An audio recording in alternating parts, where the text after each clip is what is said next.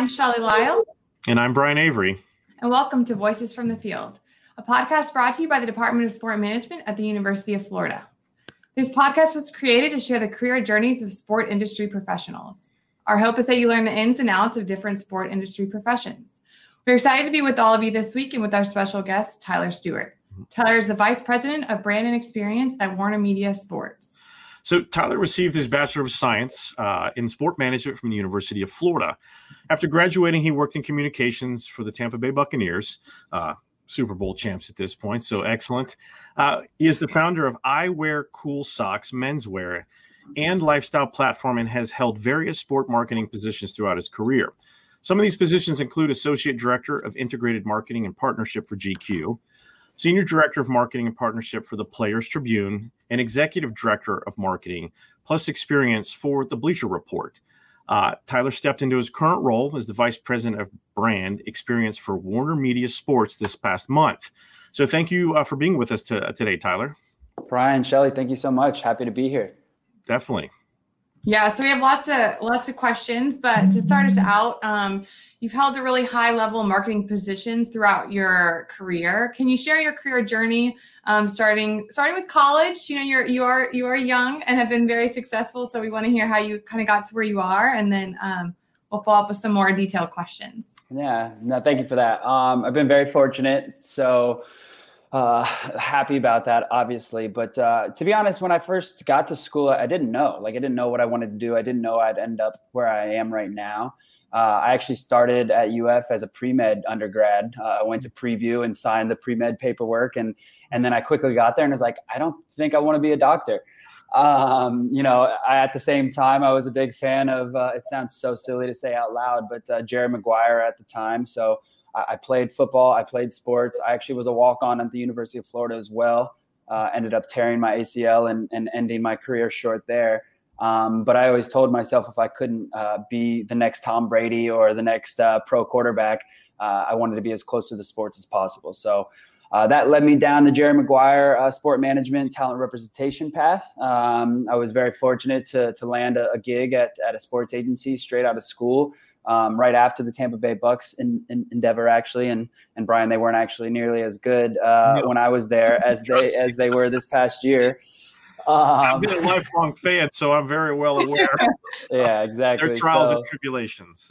So I started in the comms department there, pulling quotes from the players after the games and distributed them to the media. I was actually still in school at the time, but had a full-time gig with the Bucks. So that was really cool and interesting to do and a unique position to be in. Then I went to the sports agency. It was called Lagardère Unlimited at the time, recently rebranded Sport 5. Before that was Lagardère Sports and Entertainment. But I did that in the talent rep world. Client servicing, talent marketing was the official title for about 4.5 years. At the same time, I was able to build programs for our athletes specifically. We were a media company at the same time, which was unique in the fact that we were a media company with a sports agency arm or vertical, if you will. And we had a head of sports marketing, essentially, that came from the media magazine world. And he kind of showed me the ropes early as to how integrated marketing works, how integrated programs can work. And then we started to apply that thinking to talent specifically. And to be honest, it's very commonplace now, but this was 2011. And it wasn't very common to do anything outside of a standard endorsement deal, right? So when you start to build content around an athlete the social pieces that would come with it, like that wasn't as prominent then as it is now.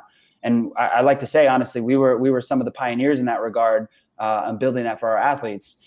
So I learned that side of it. And then, of course, the straight up talent representation side of it. Definitely realized I liked the marketing piece and the integrated piece to a little bit more. And I was gravitating more towards that. I got to be a little more creative. At the same time, Brian, you'd mentioned I wear cool socks. I lived in New York. I was a young guy. I liked, the art scene. I liked going out to dinners, et cetera, et cetera. So I created essentially just a platform for me to share my experiences in New York City and abroad.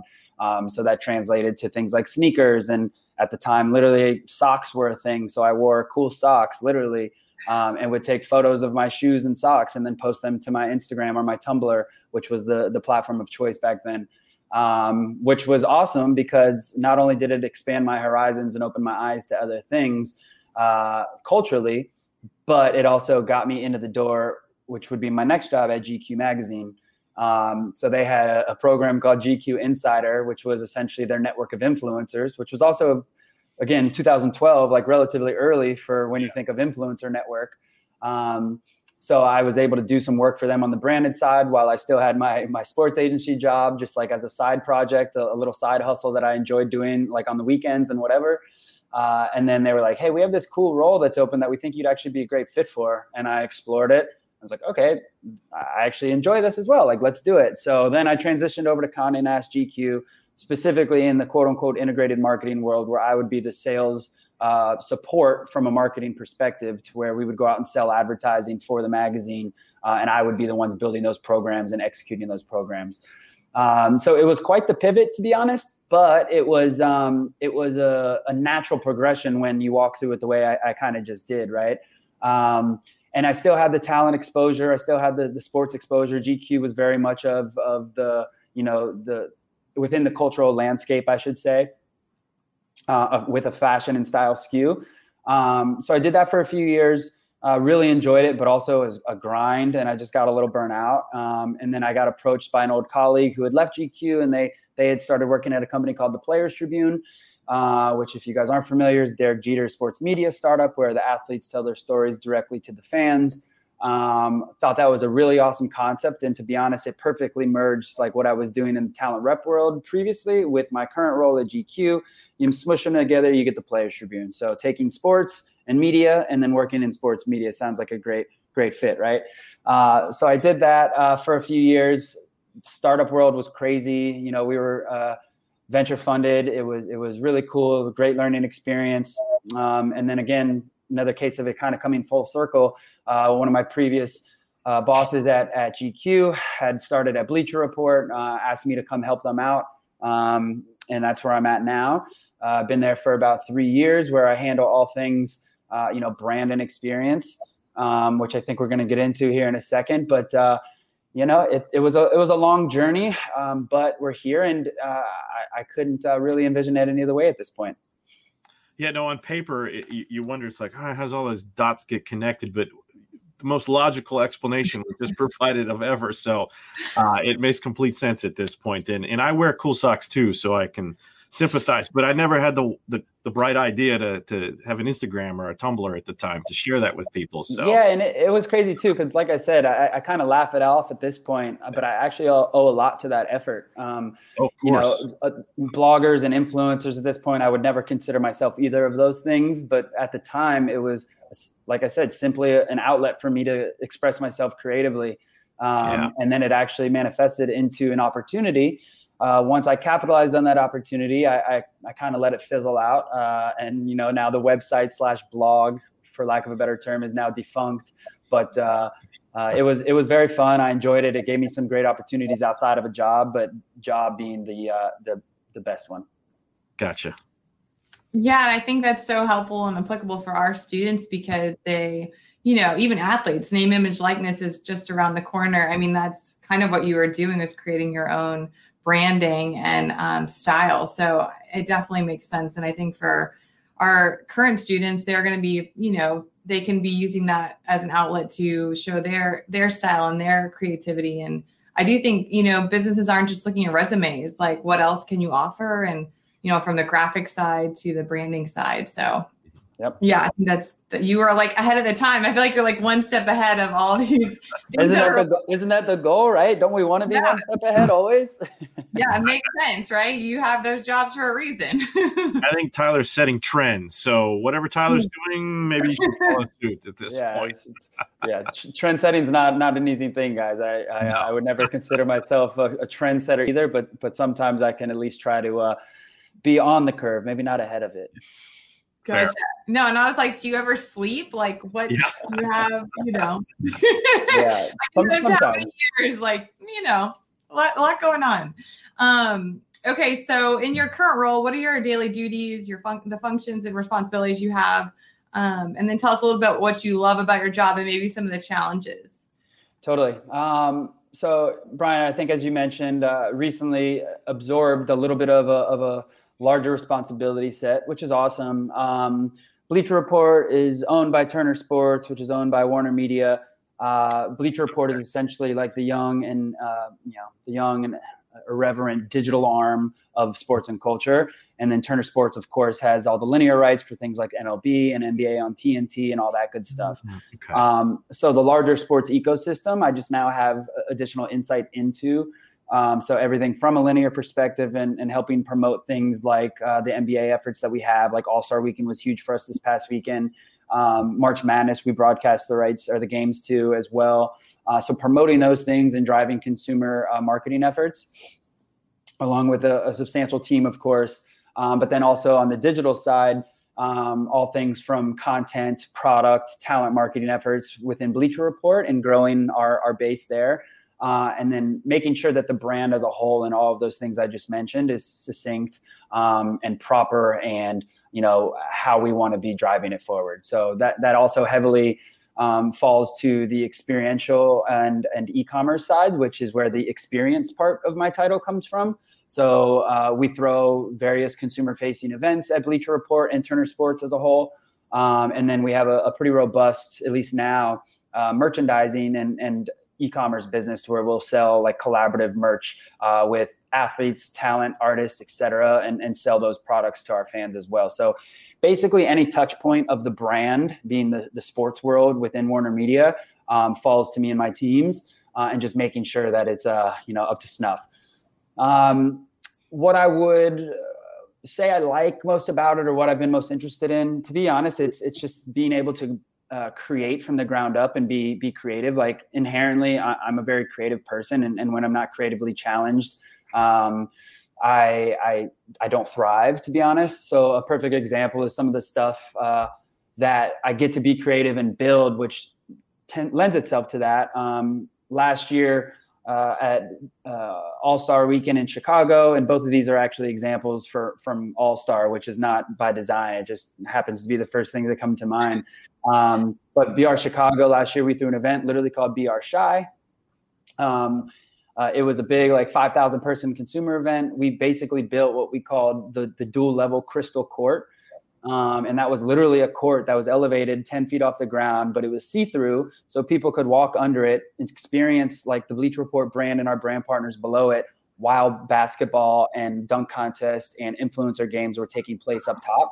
And then it transferred over into the stage for a Quavo performance to cap off the event. So literally a bunch of fans were sitting under there, having a great time. And then all of a sudden flip switched and Quavo started performing and they could literally stand under the stage. We have this amazing photo of Quavo putting his hand down, high-fiving somebody under the stage, under the court.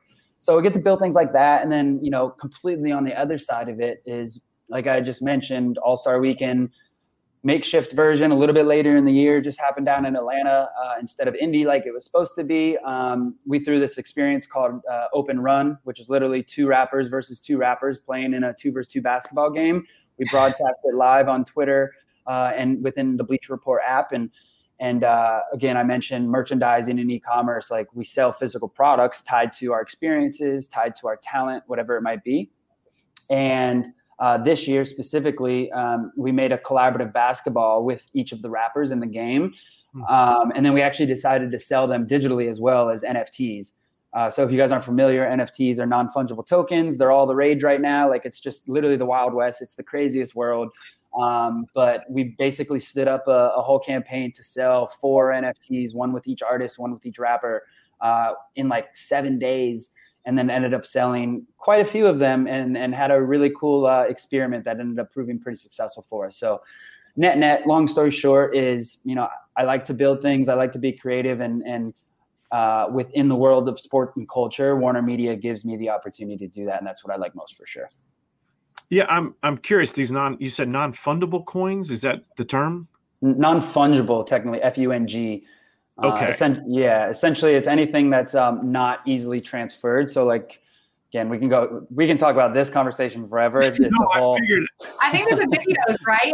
Are they the videos of the players? Basically NBA Top Shot is the market leader right now. You can buy a LeBron highlight. One just sold for $208,000 as an example, which is crazy because you can literally go watch that same highlight on YouTube for free, but you don't own it. So a person who owns that just paid a bunch of money for it. So think of it a fungible token or a fungible asset is cash. And then crypto is also fungible because it's one for one. But then an NFT is like the Mona Lisa, right? You cannot transfer a Mona Lisa for another Mona Lisa. And then you cannot transfer an NBA highlight if you own it for another NBA highlight. Interesting. It's a very complex world, to be honest. And I learned so much this past week. And again, that's why I love being able to do the things I just mentioned, because like, where else could you literally be like, I think I want to try to sell this digitally and then actually do it? Yeah, no, I had read something the other day. The Dallas Mavericks are going to accept Dogecoin, I think. Yeah. Yeah. The Cuban's leading the charge on a lot of these things. And who knows? Last thing, I mean, again, like I said, we could talk for this forever, but who knows where the NFT marketplace goes? Who knows if like, Dogecoin, Doggy Coin, whatever you want to call it. Whatever you call it. Yeah, where that wants to go. Like, and if I bought a Mavs, wait for somebody else. Yeah. If I bought a Mavs ticket with Dogecoin, like who knows if they're going to be able to redeem that for cash in 3 years? Like nobody knows right now. Right. No, it's the Wild West. Like I think you said. So once again, the trends. No, so we're seeing a trend with you, Tyler. This is pretty cool. Now, you've had a lot of experience in a very short period of time, and I'm curious, speaking specifically to our student body, how have you evolved as a leader or an innovator or person? How are you? Because it seems like you're so busy and you're making a lot of big moves quickly. How do you have time to reflect and grow, if you will? Yeah, I mean, that's a great question. And it's been something that's been extremely important to me as an individual throughout my career. I mean, full transparency is like I started as a know-nothing kid who just was like bright-eyed and like, I want to be the next Jerry Maguire, right? And quickly had to realize that like that's just not the way the world works, and definitely have evolved and grown quite a bit, not only from a professional level, but a personal level for sure as well, right? So I think, I've been very fortunate. I'll say this a lot because I truly feel it, but in my career to be surrounded by like really smart, creative and driven people. And they've definitely helped along the way from progression and an evolution standpoint. So I think, kind of hitting on the verticals, I guess you asked about, is like leadership's always been really important to me. I've had very good leaders and I've always tried to embody myself or like my actions off of them and what I've seen. Right. So I think I'm just very curious in general and try to read a lot. So, one thing that, there's this book called Radical Candor by Kim Scott. And from a leadership perspective, she says like care personally and challenge directly. And I think that's a really succinct and well put way of like the way I try to model my leadership efforts and how I've evolved from, again, being this wide-eyed, like know nothing kid to managing teams and businesses and budgets and all of that good stuff. So you got to just be able to have the human conversations with people and care about them personally, but also challenge not only yourself, but them directly as well. So I definitely, from that point A to point B in that regard, has been a long process, but it's been something that's been pretty fruitful.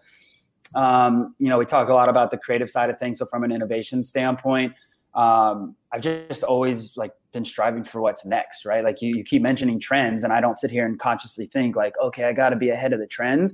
But at the same time, if I'm satisfied with what I'm doing or what we have going on and just like, okay with the status quo, and I'm not creatively challenged, honestly, I'm in the wrong place, right? And that's when I look for my new opportunity or new endeavor, or like finding what's next, whether it be in a career or a market or a company, whatever it might be.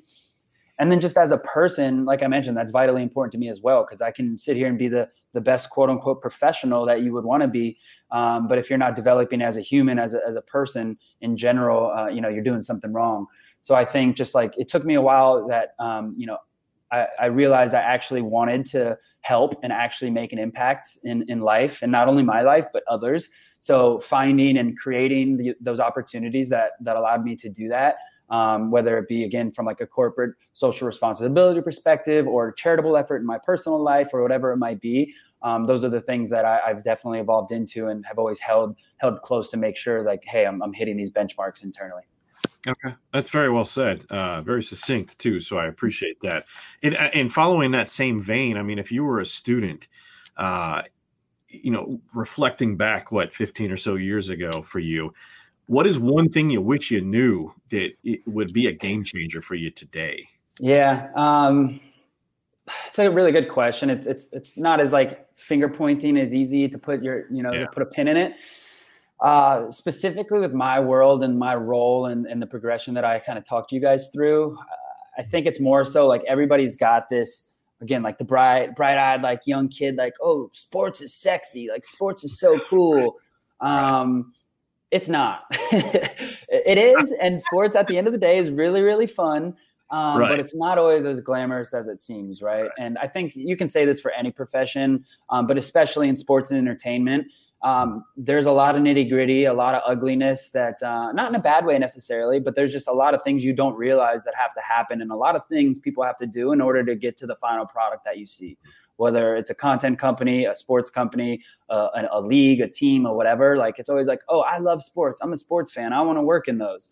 And that's true, but like, that doesn't always, it's not one-to-one, like it's not transferable. Right. So I guess most succinctly, it's sports is not as glamorous as it seems. And like the quicker you can realize that, the quicker I could have realized that, it would have, probably just saved a little bit of heartache along the way. No, I respect that. But we also need students to be bright-eyed, if you will, with respect to the glamour to attract. Yeah. And I'm not trying to be too much of a Debbie Downer here by any means. Like, don't get me wrong. No. Sports and entertainment, the world of what we live in is pretty freaking awesome, right? Yeah. But there's two sides to every story. The grass is always greener, for lack of a better term. Yeah. And it's just important that you at least have that perspective and that recognition, I think, because if you come in thinking, hey, I love this so much and my love is going to equate to amazing work, like it doesn't always work that way. No, and I respect that because it's a grind, and we teach our students that. Yeah. 90-hour weeks in some instances. It's road warrior status. Until I decided to go into academia, it was, 280 days on the road. And I worked in the live entertainment event side of things. So I get what you're saying. Sports is nights and weekends and holidays. Like that was the first thing I learned. That's right. Yeah. When everyone else is enjoying their time off, you're working. So yeah. And then when you love to watch the game and you're like, oh wait, I don't actually get to watch it because I have to work it. Like that's a big difference. Absolutely. That's a great point, Tyler. Thank you. We're always encouraging our students, like realistic, like no sooner rather than later, you're not in. Like, what are you going to wake up at like 5 a.m. and go to bed at 1 a.m, like 4, yeah. Because that's real. Yep. For sure. So, and then curious, you talk about, you said, obviously it's not as sexy, but what has helped to maybe ground you going from being a student and then being extremely successful in a world that can be entertainment, sports. There's a lot of things out there. So I'm just curious, like, how have you kind of stay grounded in your work and not get, too carried away with all the things that you get to have opportunities to be a part of? Yeah. I think it's really easy in again, contradicting myself a little bit, like in the sexiness of sports, it is really easy to get carried away. Right. And it's like, oh, I get to travel. I mentioned All-Star Weekend, like, going to All-Star Weekend every year, going to the US Open for 2 weeks at a time when I was working at the talent representation agency. Like, it's very easy to sit there and say, okay, like, sick, like sports are awesome. Like, I love it. But again, there's still work to be done on the other side of that. So I guess, what's grounded me is, again, the perspective that it is a business. At the end of the day, there are priorities for people, for the organizations, et cetera. Again, I think I've been very fortunate to have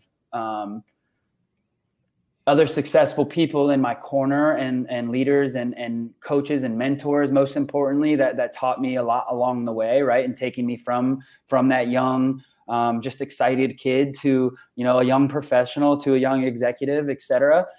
So I think just having the right people around you, having the proper perspective and the proper balance to make sure that you can not only handle, it is a grind, it is sexy and it is fun, but on the other side, you got to actually put in some work. And like, if you don't, you're just going to fizzle out and burn out.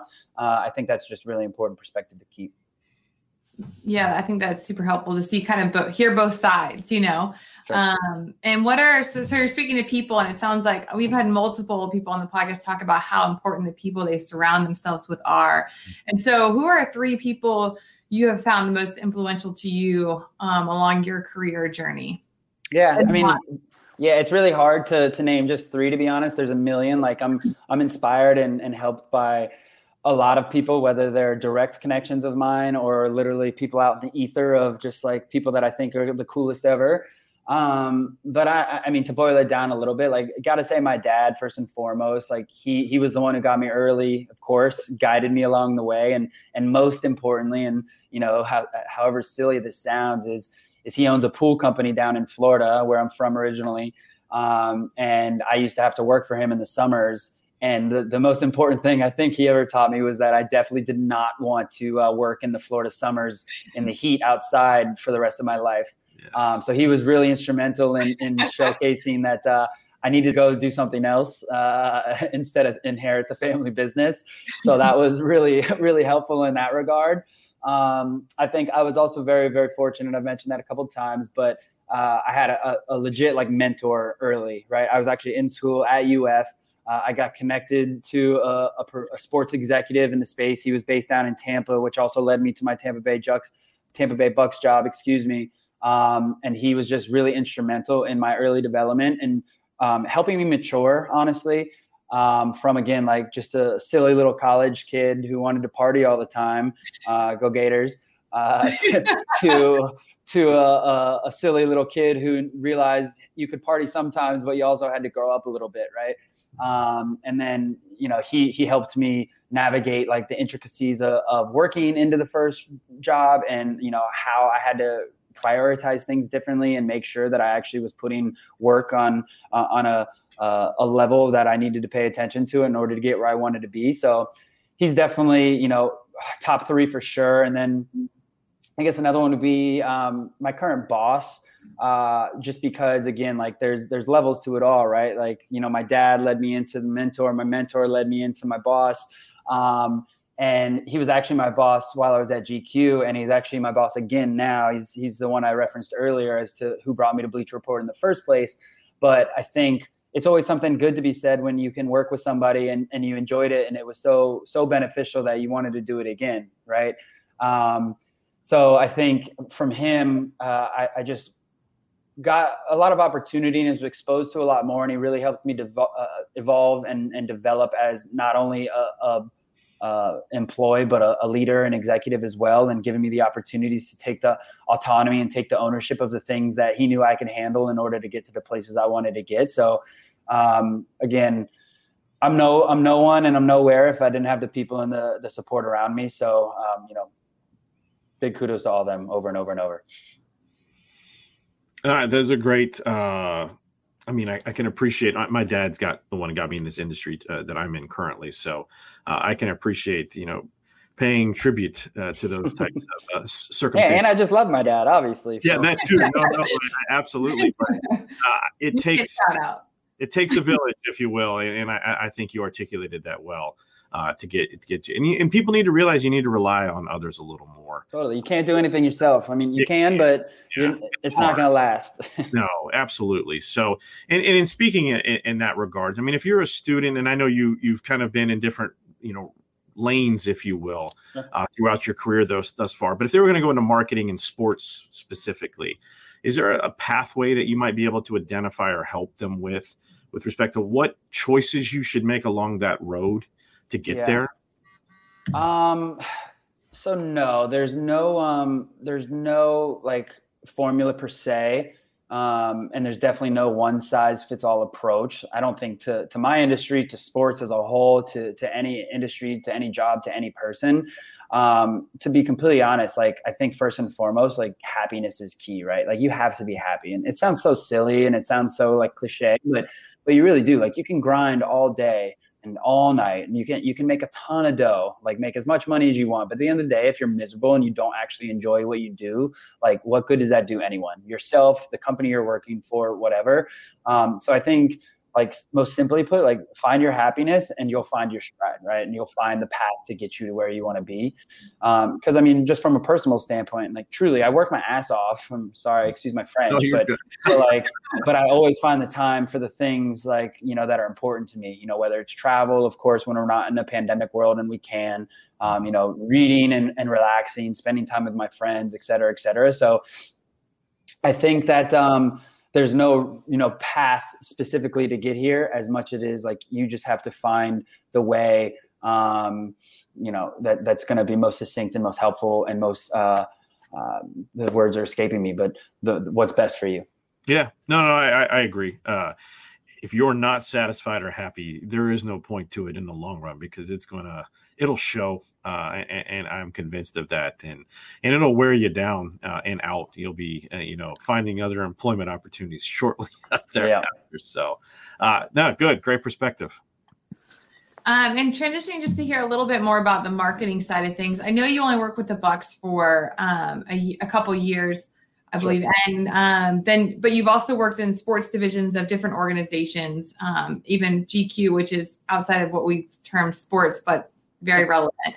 What are some of the differences in working for a team, a marketing position for a team versus an organization? Totally. There's a lot, honestly, right? Like, it's a very different world from a team versus an agency versus like a content organization, whether it be a Bleacher Report or a GQ and media, quote unquote, right? And then to each one, like everyone is a fan. Everybody loves the sports, like we talked about earlier. But in each, the priorities are definitely really different as well. So I don't know, you take the Bucks example, the team, their priorities in my perspective are like the fans that come to watch the games, and then the brand being the team and the product on the field, right? So that's their priority, what they need to focus on. From an agency perspective in talent rep world, the priorities are like players and their livelihood, right? Like the players have to make their money so you can make your money as well. And like they are your main priority. And then from a content and like a publishing platform perspective, the priorities are the audience and the storytelling that we share with that audience. So each world definitely has its different priorities. So the marketing functions within each of those definitely cater to each of those priorities. But the one thing that I can say is the common denominator in the same goal is making money, right? So there's always something that drives to, hey, how can our marketing support help drive revenue? How can our marketing support help brand our players differently to where they can go be more marketable and drive more dollars for their off the field endeavors, et cetera, et cetera. So I think the marketing functions within each of those teams definitely differs depending on the priorities of said organization. But from a culture perspective, I think there's a through line of again, like we've mentioned, sports being fun. So of course, like sports and the world of sports and entertainment in general, like you literally surround some of the best moments and events like in any given year, right? So inherently, the culture is just fun.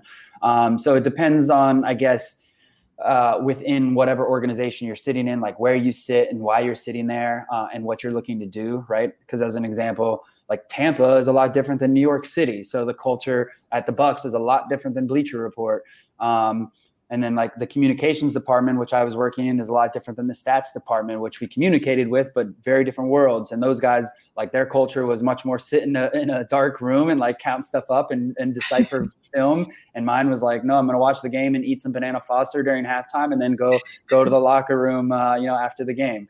And then, like the player relations team is much different than an agent, right? Like if you're on behalf of a brand or a team versus an agent for a player, like very different perspectives on things. So every effort definitely has its own spin, but again, with that through line of like, hey, like at the end of the day, and again, this happens a lot in my world, and we're not curing cancer. We're here to create an awesome product and have fun. So there's that through line and mentality through a lot of it. That's awesome. Yeah. And I guess I wish I was curing cancer, but no, that is because I think it's hard to understand the intricacies of each department on top of what the differences are in a sport versus an agency or, all those kind of things. Because sure. I think from our students' perspective, there's like these ideas, like we said, the idea that sport is sexy, like from the outside, but the inside is actually a lot more challenging, a lot more work required. So with that being said, when we're thinking through, like, I mentioned grounding, and I want to change the topic a little bit into this question, but I don't think there's a perfect answer, and thus far we haven't gotten one. But if you had a formula, or do you have a formula for staying balanced and healthy in a very high performance environment? Yeah. Again, there's definitely not one formula. There's no end-all be-all solution for anyone. I think everybody's unique in this regard, and everybody's mental health and the way you use the word balance it's going to be unique and exclusive to them. Happiness goes back into it for sure, but I think more so you have to find your drive, right? You have to find what motivates you. You have to find what keeps you sane, to be completely honest with you. Like, I meditate, I have a regular workout routine, all that good stuff. So again, as we talked about at the very beginning of the chat, like, sports is nights, holidays, and weekends. Like, there's no getting around it. Like, when everybody else is sitting at home on their couch eating turkey, like, you're going to be involved in something, some way, shape, or form, right? And that's what you're signing up for.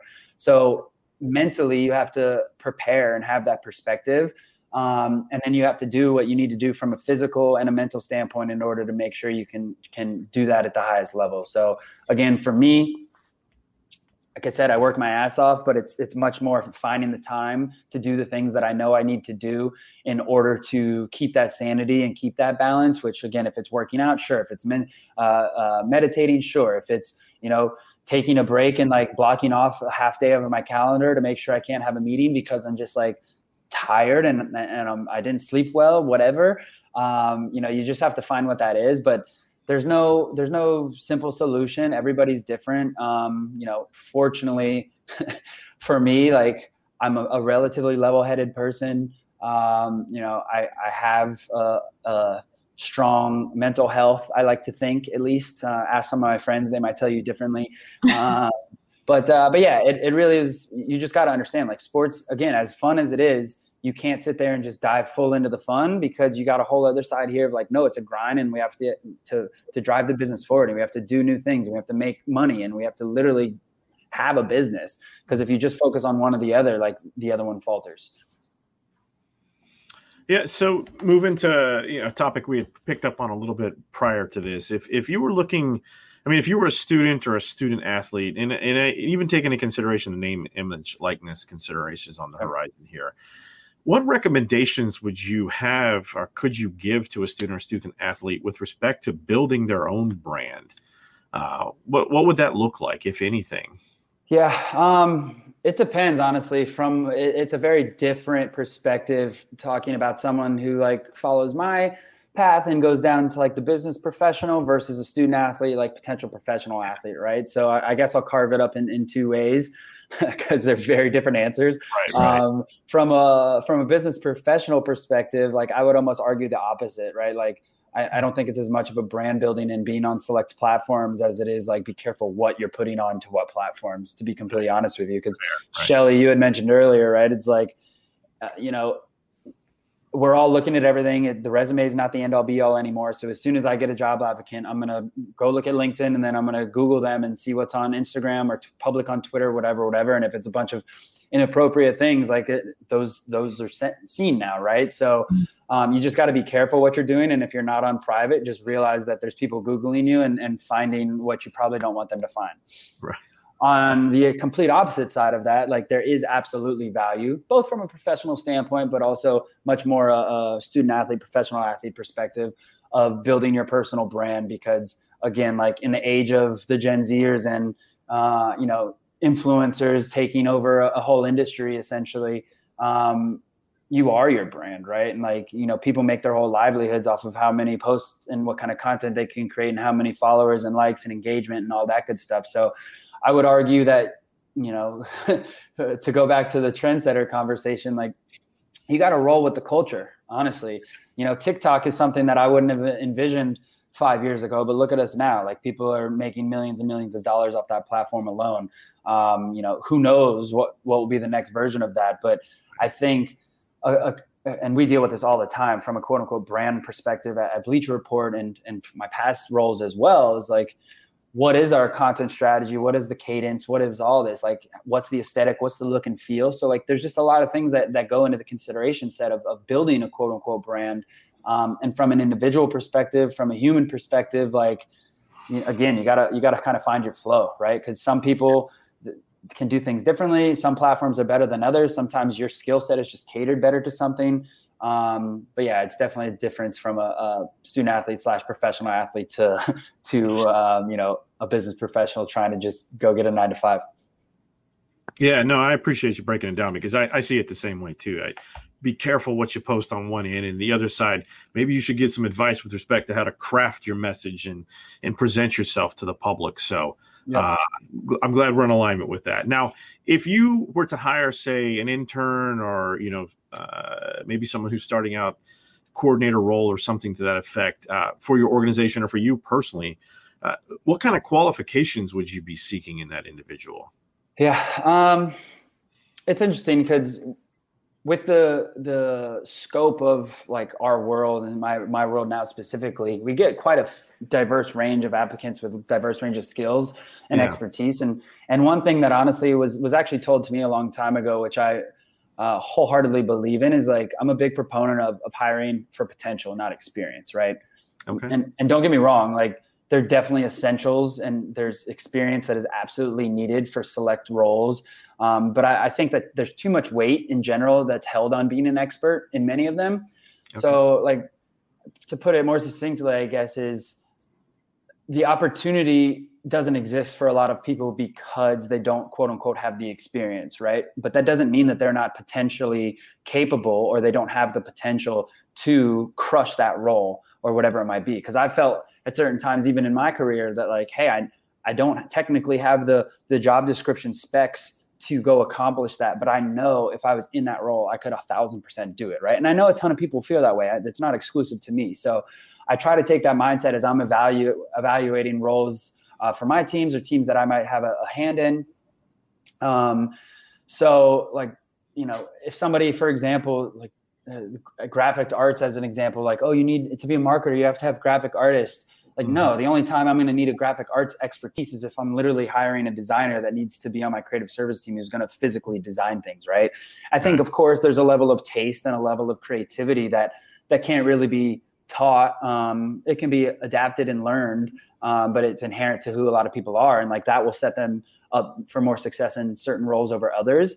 But I think, simply put, it's like, show me you're creative. Show me how you think differently and you can come up with solutions to the problems that we'll all face together, and that you have the ability and the potential to come up with those solutions, and we'll get along great. So it's not really like a qualification or a spec sheet or anything like that. It's more like, hey, show me you're going to grind, and show me like you're potentially, or show me you have the potential and the capability to accomplish the challenges or face the challenges that we're going to face, and we'll be good.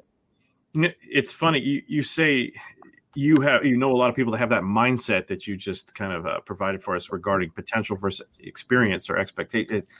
But you're the first to articulate it that way. We've done this probably 20 or so times, and to hear I'm hiring over potential over expertise in regards, that's refreshing for students in this age, because gaining some of this valuable experience is hard to come by.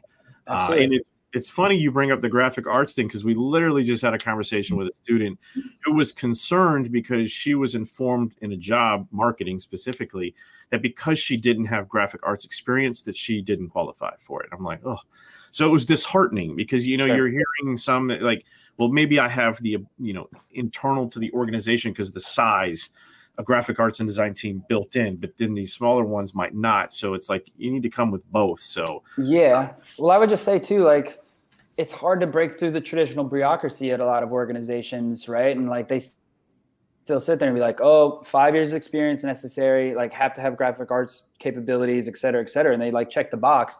So not everybody shares my mindset. I'll say that, but playing devil's advocate to myself for a second, the potential is a lot less tangible and a lot harder to decipher than experience, right? So I think that's why people don't challenge themselves to go down that path with a select candidate, because it's very hard for candidates to show like, hey, look, like I don't have this experience, but I got a shit ton of potential over here, right? And that's it's not tangible. You can't sink your teeth into it. You can't showcase it.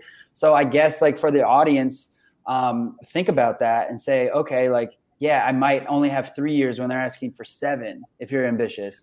Or like, hey, I might not have the skill set to go design whatever, but like, if I was actually doing this, let me showcase to you how I would tackle these problems, even though I don't have the experience to quote unquote tackle the problems, right? And just to put it most succinctly, it was like, I didn't know how to make and sell an NFT up until 6 days ago.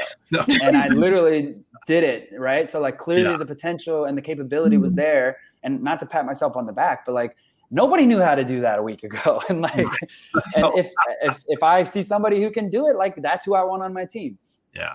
Heck, I didn't even know what it was until today. So. Exactly.